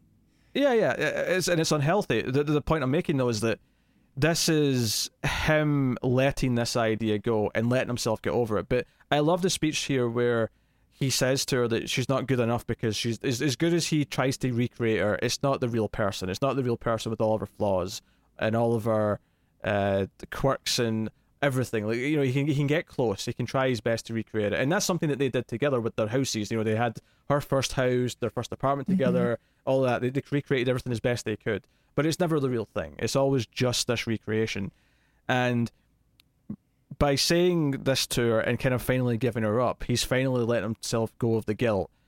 And I think the ending, when he sees his kids' faces, because realistically he's not been home in years, he's not seen his kids' faces in years. When he sees his kids' faces... But the kids are the same age as when he's dreaming about them. Yeah, but he doesn't know what they look like. He only imagines them behind. But if it's been years, then shouldn't they be older? No, but if he knows what age they are, he can imagine them what age they are now. That's why he doesn't see their faces. You can imagine what a kid looks like from the back. Maybe. Can I make a point? Right. Yeah. His kids' faces are the totem, and when he sees his kids' faces, he knows that he doesn't need the totem anymore. He doesn't need the spinning top anymore. He knows he's in real life because he sees his kids, and therefore he doesn't need the spinning top to fall anymore, and therefore neither do we as the audience, and that's why we don't see it fall. That's why we cut to black. That's my read on the end of Inception, is that it's real, he's earned reality, and he doesn't need to see it fall. He doesn't need that confirmation tick because he's already had the confirmation. He knows. But the real. Audience needs it. We know we need it because even with our two experiences, it was exactly the same. Ah. Okay, no, true. I think that's the initial thing, but I this is a movie that I think begs for interpretation and begs for like sort of coming up with your read on it.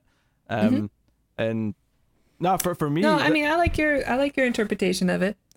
I still think he's in a dream, but that's all right. And I definitely think he is not. Obviously we don't have to argue about it. The beautiful thing about it is we can have two different interpretations. But for me, there's no other way to read this movie than the ending being like, and I know some people go say, "Oh well, it's this ultra happy ending, therefore that has to be a dream." I'm like, yeah, what was happy about all the other dreams? All the other dreams were goddamn miserable. You were definitely wrong about Total Recall. I think I put an interesting argument up for that, to be honest. I don't know it was interesting. Even borderline interesting. You know what? I will not die in the hell for Total Recall. I will die in the hell for Inception. This is reality at the end. All right. And I've explained my case. The children are the totem, and that's why you don't see their faces till the end. And once he sees their faces, he knows it's real. He doesn't need to see it fall. So therefore, now do we. So how much time do you think he was away from them? You think he was gone for years? Yeah, I think it's years. His youngest is like 3 years old. Yeah, I mean, the youngest may have been a baby. Just a little baby. Yeah, I mean, that's the sort of thing, like, when you're thinking of, like, when they woke up from limbo, I mean, they spent 50 years together, but the implication we get is that they were probably just, it was a nap, you know, in terms of the real world. It was just a nap. That is true. Time works differently in Nolan's brain, so. So, no, that's my read on the ending. And I felt, you know, as I was watching it, and I watch it with that in mind going through it, I see, because I actually do think there's a beautiful, touching, kind of final, like when Cobb gets to Sato in limbo to kind of bring him back out of it. And that's kind of goes back into the, once you realize you're in limbo, you can just kill yourself to get out of it. Because once he finds Sato, all he has to do is convince him who he is and where he is, and that they're both in limbo, and therefore all he does is reach for the gun, and then we cut to them waking up. So I think this is the sort of movie where people want it to be like harder and like more complex, and it's more mysterious than it is. I think the directors or the director and the writers wanted it to be. But go ahead.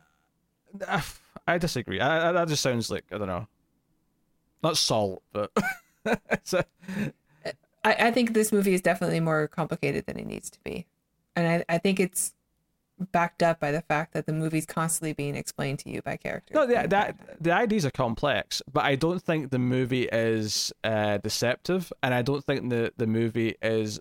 Like, I think the actual story is quite straightforward. It's just the actual mechanics of how everything works is really complex. I compared it jokingly earlier to, like, if you didn't have all the explanations, it would maybe be more like a David Lynch movie. We'd have to interpret it and try and get to the meaning behind everything and how it all works. I think with this, what we have is we have a movie that doesn't want to be that. It wants to be something that we can follow, and maybe there is a bit of ambiguity for sure. I mean, it's not like the premise itself, and even just raising the question of is something real or a dream, and then having your ending kind of play on that. Clearly, yes, that is an idea that's there the whole time, but I don't think it's a movie that's actually trying to be like a mind bender where everyone's going to be debating like what it is for all time. I guess, I don't know. I just don't get that impression from it. It feels a bit more straightforward to me than that. I don't know. I mean, with the ending like that is ambiguous, purposely ambiguous, and causes people to be torn. I think that's exactly what it's going for. I think the end is about making you think about it more. It's about I think everyone does. I was thinking about it.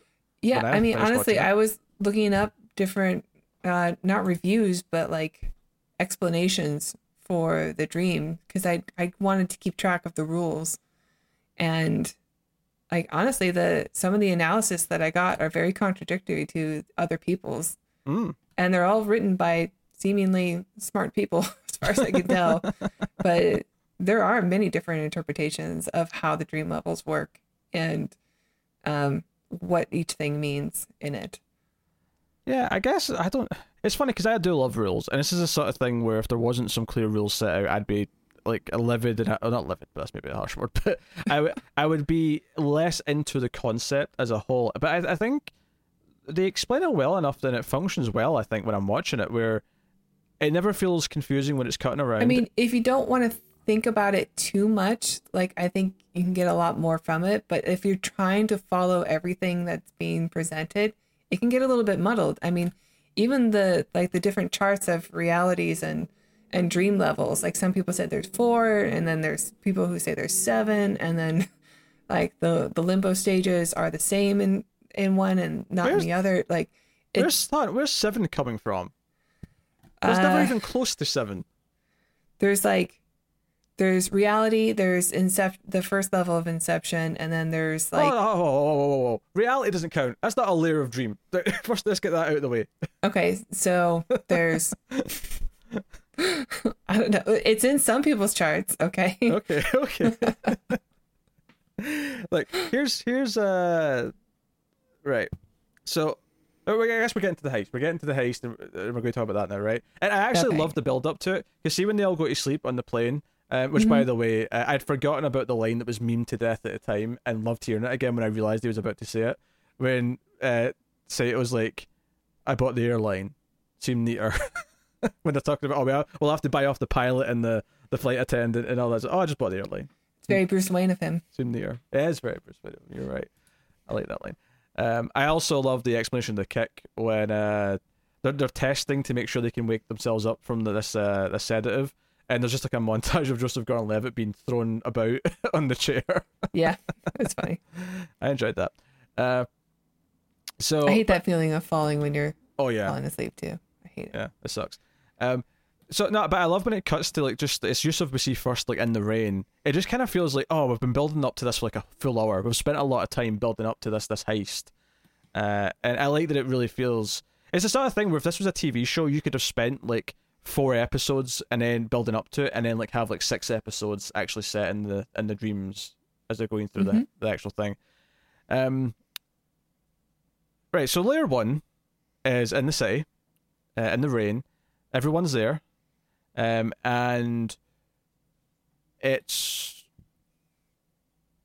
Yusuf's dream, which I guess I never really paid too much attention to whose dream each layer was. I didn't think it was really that important. Although some of them it's obvious that it's their dream because, for example, it's obviously Arthur's dream in the next layer because he's the one who has to kick everyone else. Yeah, that's it. It's just whoever is going to be the monitor. Yeah, the one that wakes people up has to. Because if they're already in, if they're in my dream, then it has to go into somebody else's dream to get into the next level. Yes. Right? It can't be me again. Absolutely. But it can because that's what that's what Cobb and his wife did. But whatever. I guess it's unsafe, maybe, if you go into multiple layers of the same person's dream.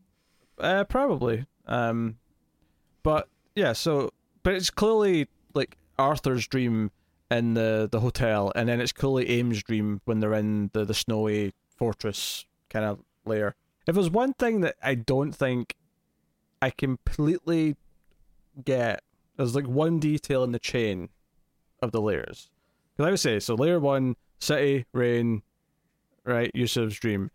And then layer 2, hotel, Arthur's dream. He's the one who has to give them the kick there. Obviously in layer 1 it's the van getting off the bridge. Layer 2, it's supposed to just be the explosives in the room, but ultimately then he has to improvise and use the elevator because they have to do the second kick when the van hits the water. So we have the whole slow motion thing.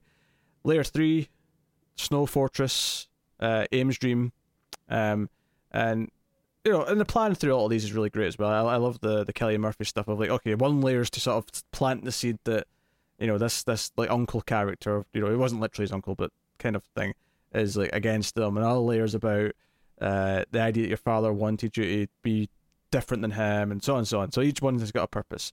But when they're on this third layer, they're on the snow layer, and Sato dies, right? He gets shot by Mal. He's into limbo, right? Because they explain, once they realise that, okay, if we get shot in here because we're in this sedative, and because we're going so deep, if we get shot in here, we don't just wake up, we go into limbo. And we'll be in there for, what could be decades and decades, and, our minds might be mush by the time we ever come back out of it. And they say, okay, so Sato's went into limbo, right? Or sorry, not Sato, sorry. I mean, Sato does go into limbo, but more importantly, he's not the one who's shot by Mal. Mal shoots, was it Fisher, Kelly Murphy's character? Yes. Right? And we think that's all over. I got that wrong there a second ago. Yeah. It basically like, oh, well, we can go down and get him and send him back up. I don't necessarily get why Cobb going to sleep with Ellen Page puts them into limbo with the machine. That is the one little link in all this that doesn't make sense to me. I don't know, is limbo like the fourth layer, or is it like, can you just will yourself into limbo? Like you can either die and go into limbo, or you can just sort of dream about limbo.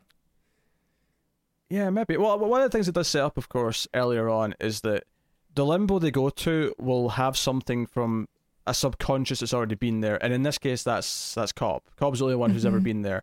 So that's why it's his city when they go there. That's why it's, this is the city me and Mal built that's now crumbling and, tearing apart. Why is it always Cobb's subconscious that comes in and nobody else's? Because he's the one with this guilt and the issues.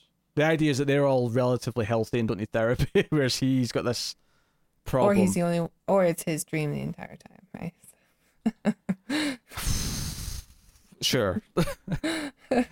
That's Tara's interpretation. I'm going with... I mean, nobody else has a subconscious. Nobody. Tom Hardy seems like he's got skeletons in his closet.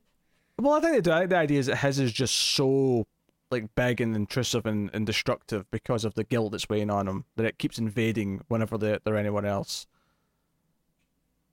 Because it's eating at him. Yeah. Just seems like if it's something that can occur, like if anybody who's there can bring their own subconscious with them and scenes from their subconscious, then you think that anybody could. Well, I think that shows you how messed up he is, though. That his is the only one that's doing it. Like that in and of itself is a piece of evidence. It's a piece of storytelling, right? Yeah.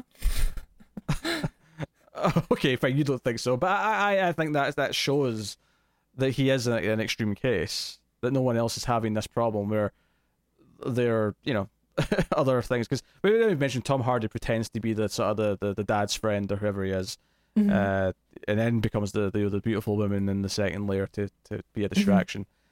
Because the whole plan in the second layer in the hotel is that they have to convince Cillian Murphy that Cobb is actually part of his own inner head security, because that's the big sort of reveal, is that he's had training to combat this, so his subconscious his projections are all military. Yeah, they're trained soldiers who are trying to kill them for being in there. I guess this is something that the rich can do.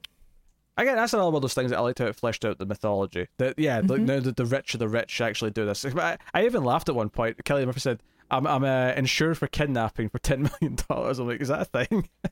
Kidnap insurance for the ransom money? I guess we are in the future. Slightly. Yeah, I can see it. So that's the one kink, is that how they get to limbo from there, like by going to sleep. I never, like, is it just one more layer down, I guess, is the answer, but yeah, like, is it the fourth layer? Like, you can't go past the fourth layer of a dream, or that is limbo, or is it like something you can just will yourself into? Like, can you go from level 1 sleep to limbo? I guess the two explanations, kind of what you were saying about how level 4 is just limbo. More, I'd say it's more like, because think of limbo less as a layer and more like the bottomless pit at the bottom, right? And they said before that going to a third layer is too dangerous, right? And no one should do that. But like they sort of say, it can be done. We just, we can go deep enough, whatever.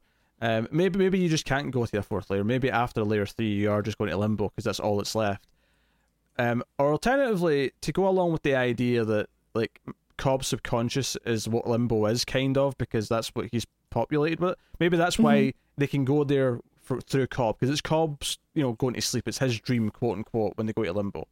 So maybe that's why they can go there, is because it's his subconscious that it's based on. But I'm stretching a little bit, try to explain it. I'll admit. Yeah, it's okay. I mean, I was trying to keep track of all the layers of dreams and stuff, but it really doesn't bother me too much when I'm actually watching it. I mean, more so for this discussion, trying to figure it out. But because one of the things I was not everybody does that when they watch a film. Yeah, well, one of the things I was thinking about actually, when the first big sort of fight happens, when having the car chases in the city, is I was thinking, as a dream, and we've already seen like Ellen Page like change physics and stuff like that. So like, is there is it almost weird how normal everything is? And then I thought about it and went, yeah, for most people, because the whole idea that the dreams are based on what people expect to be true, right? So it does function, it populates like a normal world, it looks like a normal world. And I was thinking, what if the person that they were getting into was like a sci-fi nerd? Like, would it have a lot of weird things in it instead? Would there be aliens? Would it look like the opening scene of Lovecraft Country? Yeah.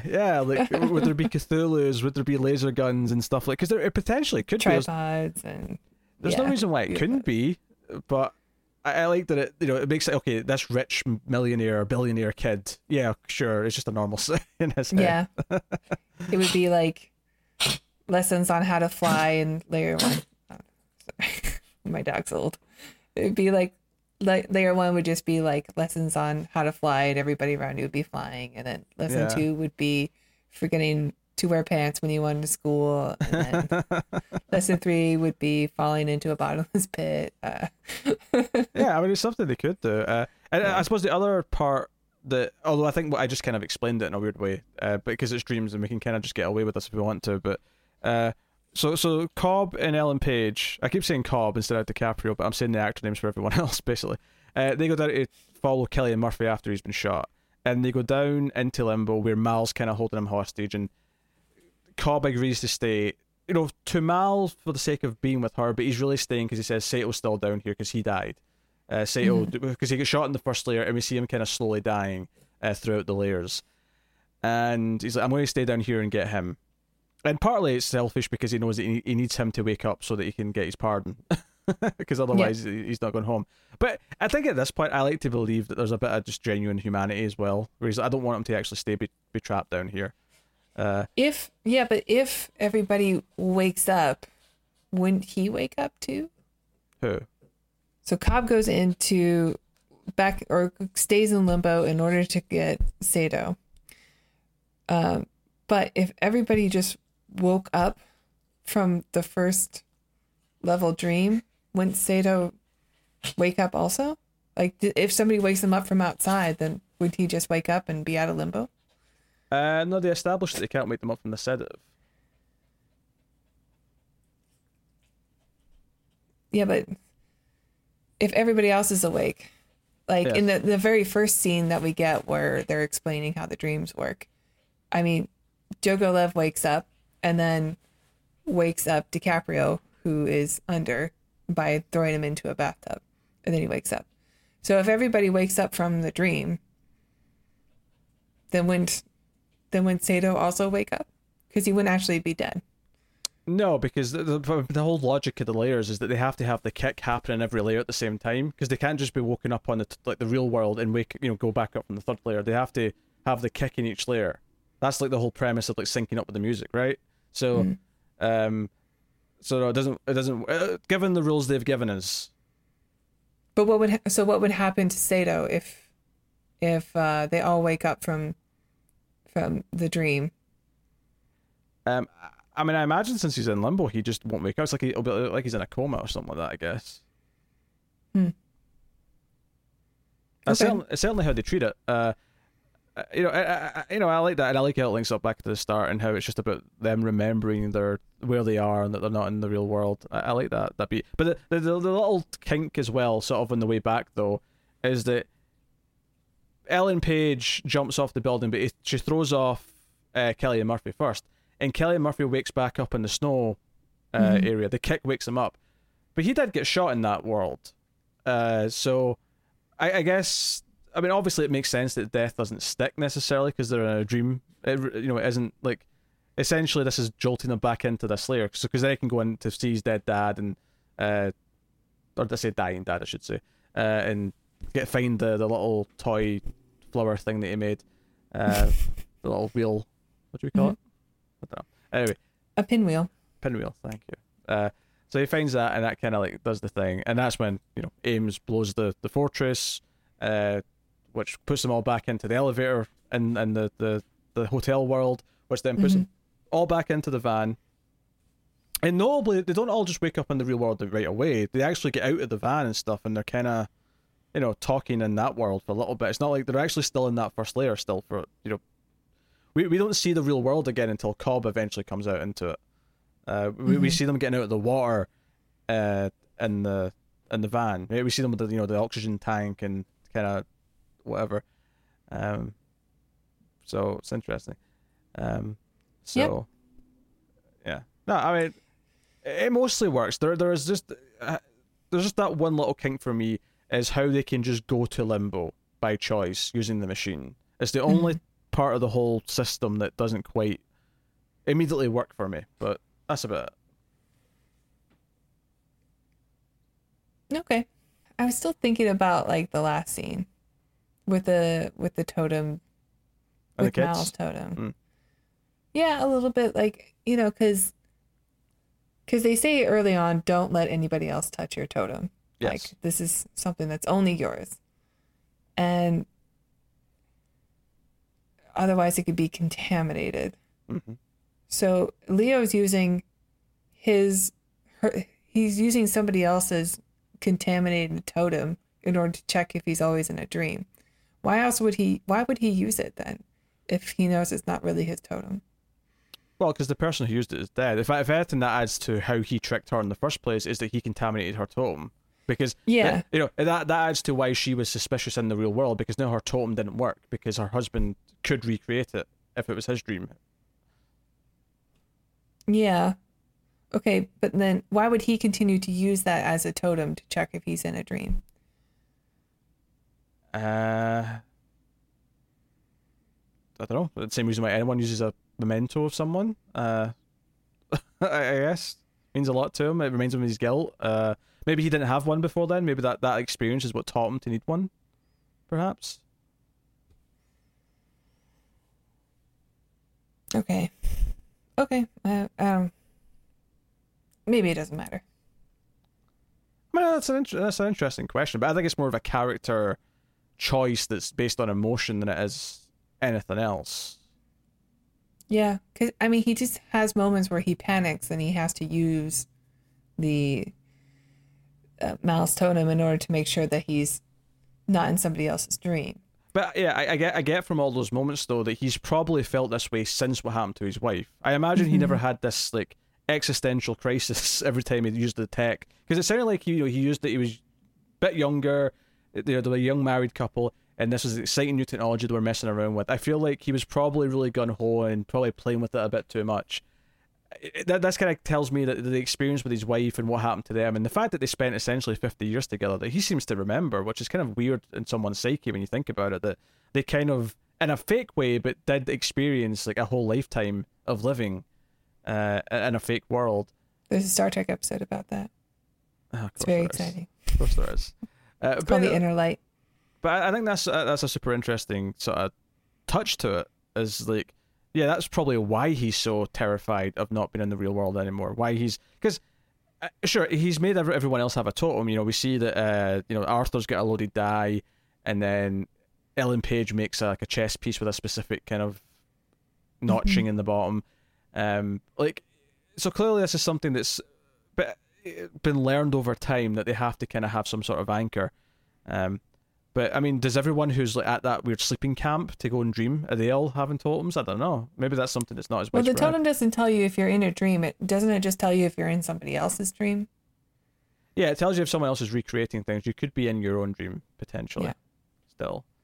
And then of course your totem wouldn't work in your own dream, because you would know your die is weighted even in your own dream. So it wouldn't matter. It would only work if you were in someone else's dream.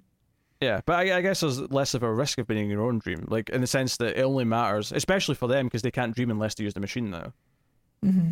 But like, if you're in your own dream, then what's the risk of really? Whereas if someone else's dream is you're in, then you're at risk because they're trying to do something or steal something from you, or they're trying to trap you potentially. Like, there's a lot of reasons why there's problems with that, I guess. Okay. I feel like I'm fascinated by all these possibilities, and you're kind of like, I guess this is it's pretty late. My voice is starting to go. No, I mean, it's not like, I'm sorry. I'm not like, I don't know. I knew you were going to come in like all super fan on this, and I'm just trying to be the balance. Sure, I know. I think it's not that I don't respect the film for what it's trying to go for. I think that you have analyzed this movie a lot, and I haven't. So I'm still thinking about the questions, and you've got years of answers. I mean, I think it works though, even on a first viewing, without having analyzed much of it. And it's one that I do think is better with each passing viewing. Mm-hmm. It has all the action of a summer blockbuster. It has the sort of a bit more nuance in its storytelling than, I mean, that was just true of Christopher Nolan movies in general. I mean, maybe not every single one, but for the most part, that's a lot. But I mean, I would agree that for Dunkirk. Of course, there's always Dunkirk. Dunkirk's Nolan's best film. All the nerds are wrong.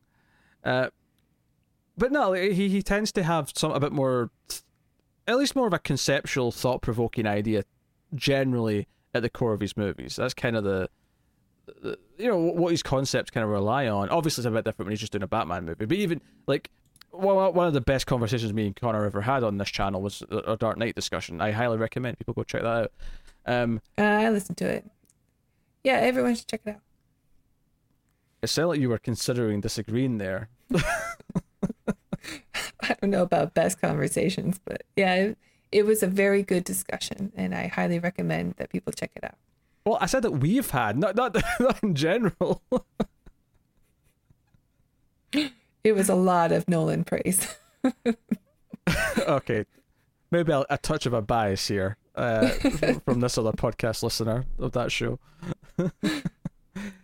I just there's stuff to and it's funny. Like I know you're not as hot in this one, but this reminds me a lot of when we were talking about Terminator 2, and we were talking about a lot of the things that are in there once you start thinking about like what the plot is doing, the choices that Cameron made with certain characters wearing certain outfits, or what the makeup of certain character interactions and what that adds to the themes, and maybe some political commentary that's in there that's kind of, and this I feel maybe less so with the political commentary, although maybe someone's got a great take on this and maybe can sit and tell me why it says something about something, but at least for me this is more of a psychological story of self-forgiveness, and then the action movie heist plot is like the wraparound for it that makes it exciting and fun and gives it this like all the little things like like how do they combat these like militant defenses inside the mind, and or they actually we barely even mentioned the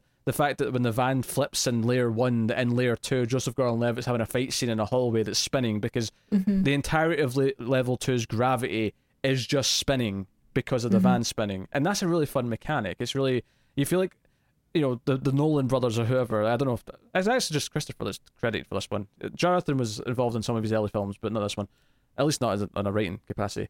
Like you can't get the feeling that he was sitting down with someone and just ideas were just like, and what if this, and what if this, and what if this, and what if this, and I feel it that does, yeah. creativity and passion as I watch it. And there's other movies, so many movies in fact, that I watch where it feels like you had half of an idea and you tried to like stretch it out to 90 minutes or 2 hours, and this movie has too many. It's just like filled to the brim with ideas.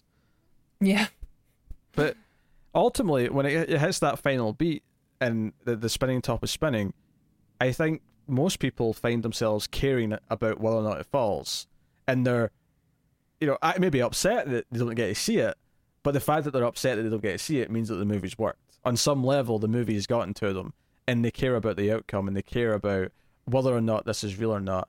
And again, that's what it goes back to Mal, the fake Mal in his mind, the psychosis Mal. She's trying to tempt him into just going with the fake version. She's trying to tempt him to stay there with him. And of course there's a lot to say about the fact that this is his own creation of her and not just some entity trying to do it. It's actually himself, really. But he's ultimately, it's about the choice of resisting that and coming out on top and getting the real life, because it means more. Because so. Yep. Pretty good. I don't have anything else to add. I know. I'm trying to give my final kind of more sweeping points about the tapestry that's been weaved. Mm-hmm. Well done. I'm trying so hard for you to not be the villain in this, but you're really making it difficult. Villain? You heard me. The villain. Good cop, bad cop in this review. Oh, no. Never. Well, actually, good cop who is mildly interested, but he'd rather be over at the donut table. How dare you call me fat on this show? That is not what I said. I was using a trope about cops. You? That is. You gonna oink at me next? We both enjoy donuts. You know this. We've both spoken about our love of donuts. I will not have this flipped around on me because of one innocent silly joke. I just don't have the passion for this film that a lot of people do, and I don't know what the separation is between me and everyone else, where I just don't like I think it's a very clever, very, very well made film, and it's really fun to watch, but I don't bow at the altar of Christopher Nolan. I think he's fine. I think he has a lot of the same things that he uses in all his movies that are, I don't know, I just kind of get bored of. But okay, no, I'm not saying this movie is boring or bad at all. I think it's one of his best. But it's, I don't know. There's something that's missing between me and the movie that I don't praise it as much. And you're right. Like those things that are there for you, they're there. They're definitely there, and I'm really glad that people love it and that you clearly love it. I just don't get that when I watch it. And it's okay. That's okay. There's absolutely nothing wrong with you just not connecting to this as much as several other people. Obviously, there's only a few. You know what I mean? I know I'm being painted as the bad cop during this review, and maybe that is because I knew you were coming in like, obviously it's going to be a 10 for you, but I don't know. It's not coming from nothing, you know. Like I do watch the movie and go, that was a fun science fiction film, but I don't think it's a masterpiece. Okay. Well, you have to rate it then, I suppose. It's an 8. There you go. Perfectly fine. I wasn't sure how this conversation was going to go, and I'm honestly not sure how it went. Now that we've gotten to the end, I feel like my usual go through the movie, kind of like I had to circumvent that in a lot of ways, and partly because just the way the movie's structured, it made more sense to kind of tackle as sort of the sort of different, the two main themes. Yeah. But partly also because I feel like it would have taken a while to go through it, kind of as scene by scene. Or I mean, I always go scene by scene per se. When you have a 10 film that you're reviewing, you tend to take a long time to go through because you know the movie so well. So each scene, like frame by frame, gets broken down. Yeah, and there is lots of stunning visuals and there's lots of things I love about the cinematography. It was a shame. The hallway scene is very special. It's very good. Yeah, and it's a shame Molly Pfister tried to go be a director on his own and failed miserably. Is that the cinematographer? Yeah, he did all of Nolan's films up until... Was Interstellar the last one? No, maybe it was Dark Knight Rises. I can't remember, but he went and did Transcendence starring Johnny Depp. Oh, is that the one where he becomes like the computer or something? Yeah. I think it was called Transcendence. It was something like that. That's a sci-fi movie. We'll have to do it. Yeah, it's a sci-fi movie. But it wasn't very good. I saw that in theaters, and I'll take your word for it.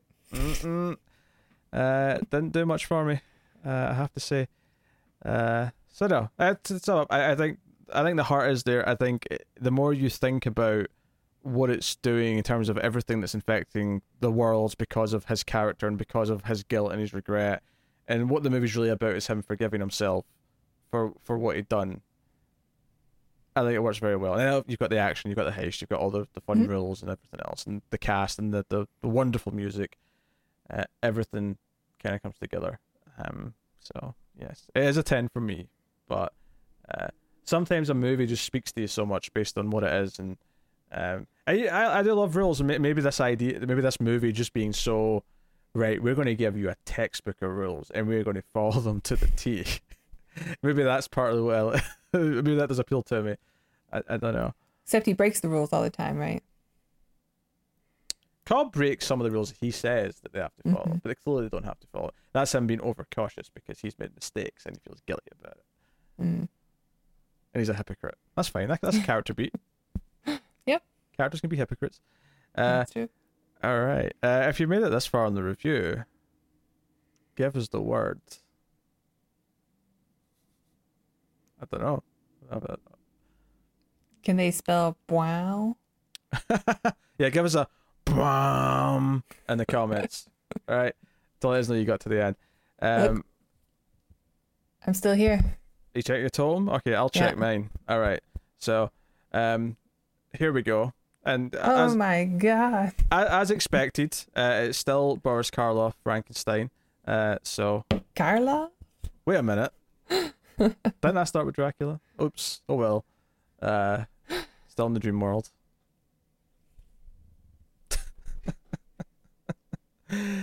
All right. I'm going to make Tara pose for the thumbnail.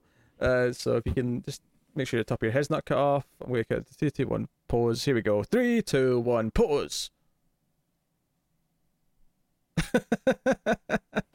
Get it?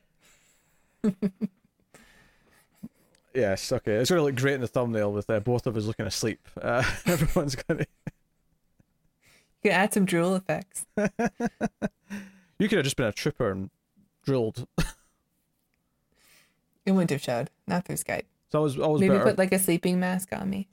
It's always better with practical effects. You know that. That's true. We CGI some drill. All right. All right, so obviously, please do like is super important in the YouTube. It lets people, lets YouTube know that we're worth recommending out, and more people find us as a result. So please do that. You can of course support us financially at patreon.com/MailFuzzTV, as we mentioned earlier. Tara, would you like to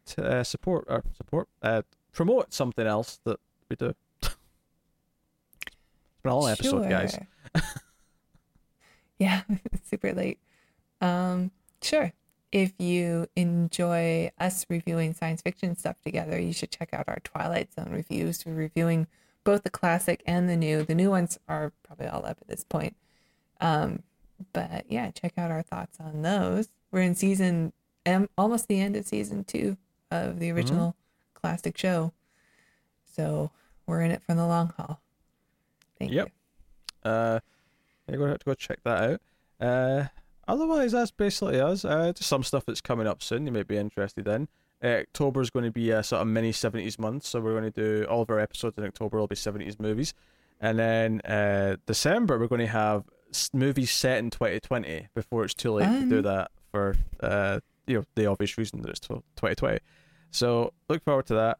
And we will have a countdown at I say end of the year. It's probably going to be the start of January, more likely. But it's more of a New Year's thing. But we're going to do a big top list. Are we going to do top of 2020? No, we're going to. It'll be Bloodshot. Oh God! Don't. Was that it? No, Vast the Night would be higher. Come on. Yeah, probably. Why was that hesitation? You know me, I'm a big Vin Diesel fan. Oh yeah, of course you are. Oh dear. All right. That has been the Atomic Cinema Experiment. Thank you very much for watching or listening, and please do give us your interpretations of the ending of Inception in the comments. Is it reality? Is it a dream? And if you picked a dream, then why do you believe this false prophet? But that is us. Thank you once again for watching or listening. We always appreciate it. Keep watching science fiction, guys, and computer at Salsa. Wow.